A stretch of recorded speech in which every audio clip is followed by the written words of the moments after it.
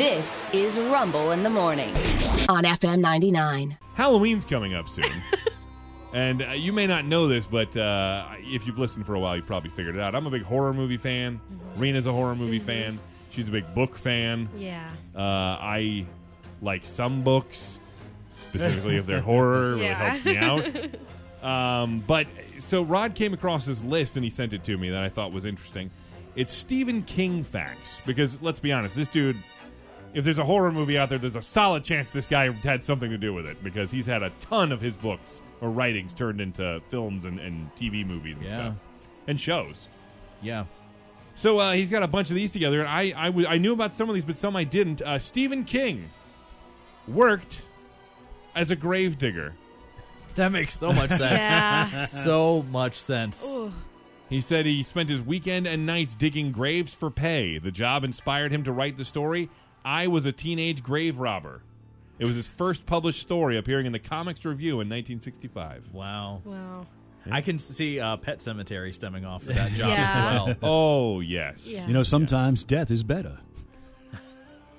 What? That's a quote from Pet Sematary. It sure is. You're right. I forgot. Stephen King has made several cameos in adaptations of his books. And even had a sizable role in 1982's Creepshow, which wasn't one of his works. That was actually his acting debut, and it had nothing to do with him. He also appeared in 1981's Knight Rider, a George A. Romero film about a traveling gang of motorcyclists. And King also played Hoagie Man, a sandwich-inhaling spectator in that. Look, I'd like to try this acting thing, but if I don't want to ruin one of my own movies, so let's start on someone else's. Yeah, and I want to play Hoagie Man Hoagie Man. in someone else's movie. Have you guys seen Maximum Overdrive or read the book? Yes, Emilio Estevez. Yes. I remember that, yeah. Maximum Overdrive, the idea being there's like a comet or something passing by Earth, and the radiation from it or something causes all the machines on Earth to come alive and revolt against humans. Oh, great. Okay, cool. It was Emilio Estevez, as Rod said. It was 1986, but originally Stephen King wanted Bruce Springsteen for the lead role. Man, something crazy's happening out here. This is my favorite part. My car just tried to kill me, man. Rod, in 1986, would you say Bruce Springsteen was a big star? He was humongous. He had 84. He blew up. I mean, blew up. Okay, so we're aware of his success. Try to change something real quick. Sorry. There we go. Now I should be able to do this. Get back to the spooky. The producer for the movie, Dino De Laurentiis, had no idea who Bruce Springsteen was. In 86. What? In 86. Dude. And he vetoed the idea. Yeah. Everybody knew who he was in 84. Like, Yeah. he'd been around since the 70s, but 84, that was the huge album, the Born in the USA album. It was the first album that was ever a CD. Wow. Yeah. Wow. Yep. Stephen King, throughout the 80s, he's very open about the fact that he heavily used alcohol and cocaine. Mm-hmm. In his book on writing, he wrote, "There's one novel, Cujo. I barely remember writing that." Yeah. That was a scary movie, man. He said, Oh my God. He said, "I don't say that with pride or shame, with a vague sense of sorrow and loss. I like that book. I wish I remembered writing it." Of the movies that or of the books that I thought he would have written on drugs, it would have been Christine. There's several of them. There's other ones he's written. There's one called Dreamcatcher, which was turned into a movie. Yeah. Book's bad, movie's worse. And he openly said, he's apologized. He's like, yeah, I was incredibly high when I wrote. I don't remember any of it. I'm not proud of it. It's not good. And he had some ideas. Like, he wanted to some of his made, like, that were made into films, he wanted to direct. And it was during that time, and it didn't go well. Stephen King's books include countless references to the Ramones. No really? way. For some reason. Yes.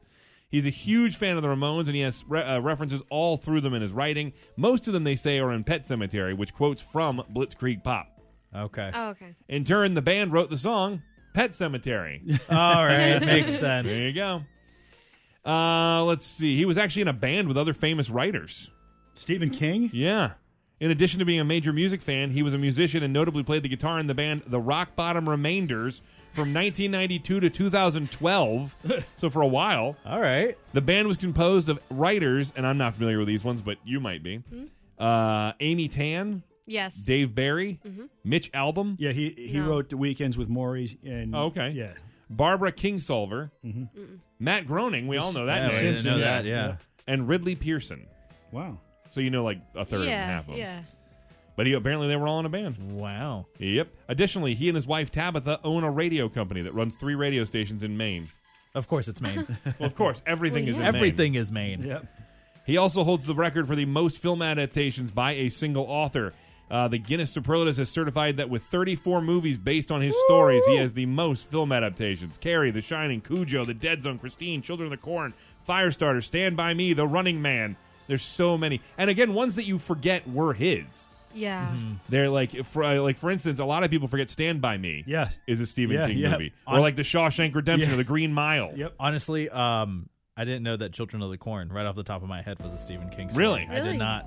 Yeah. Well, you learned something today. I did. Thank you. Another one was Misery. Remember that one? Oh, Yeah. that one was just on TV the other day. Did you watch it? Never been more scared of Kathy Bates. And sledgehammers. And finally, this might be the best fact in this whole list. Stephen King and Michael Jackson made a film together. It was called Ghosts in 1996. Stephen King collaborated with Michael Jackson to produce a short horror film. It's labeled as weird yeah. and has had more than 14 million views on YouTube. It's Michael Jackson acting as both the maestro of a haunted manor and the mayor of the town the manor is located in, with the mayor trying to chase the maestro out of town for good. Oh my gosh, I watched this yesterday because it's only like 45 minutes long, and you can see it on the Rumble in the Morning Facebook page. It's on YouTube. I watched it. It never occurred to me the mayor was also Michael Jackson. So I'm going to play a soundbite. It's a minute long, and it's basically Michael Jackson talking to himself, but he does not sound like... Really? Yeah, here you go. Wow. Did I scare you? Oh, no. That's him, Mom. That's the guy. Hi. Sorry. No, you didn't scare me. Maybe you scared them, but you didn't scare me. Wow. That's too bad, isn't it? I guess I have to try harder next time. It won't be a next time. Oh, really? Oh, really? He just No said, next oh, really? time, huh? Why is that? We want you out of town. We have a nice, normal town. Normal people. Normal kids. We don't need freaks like you telling them ghost stories. Yeah. So you don't now believe you in can hear ghosts? the Michael Jackson in I Mayor. do. Me too. Hush up. You see what you've done? Aren't you ashamed? Young people are impressionable. You're weird. You're You're weird. strange. And I don't like you. I don't like you. You're scaring these kids. Living up here all alone. What? They did a great makeup job on the mayor because I had no idea I was watching Michael Jackson talk Like to himself. legitimately, you had no idea. No idea. I mean, clearly one guy is Michael Jackson, and then the other guy I thought was an actor that had a horrible voice. That's amazing. Yeah, that's what I thought.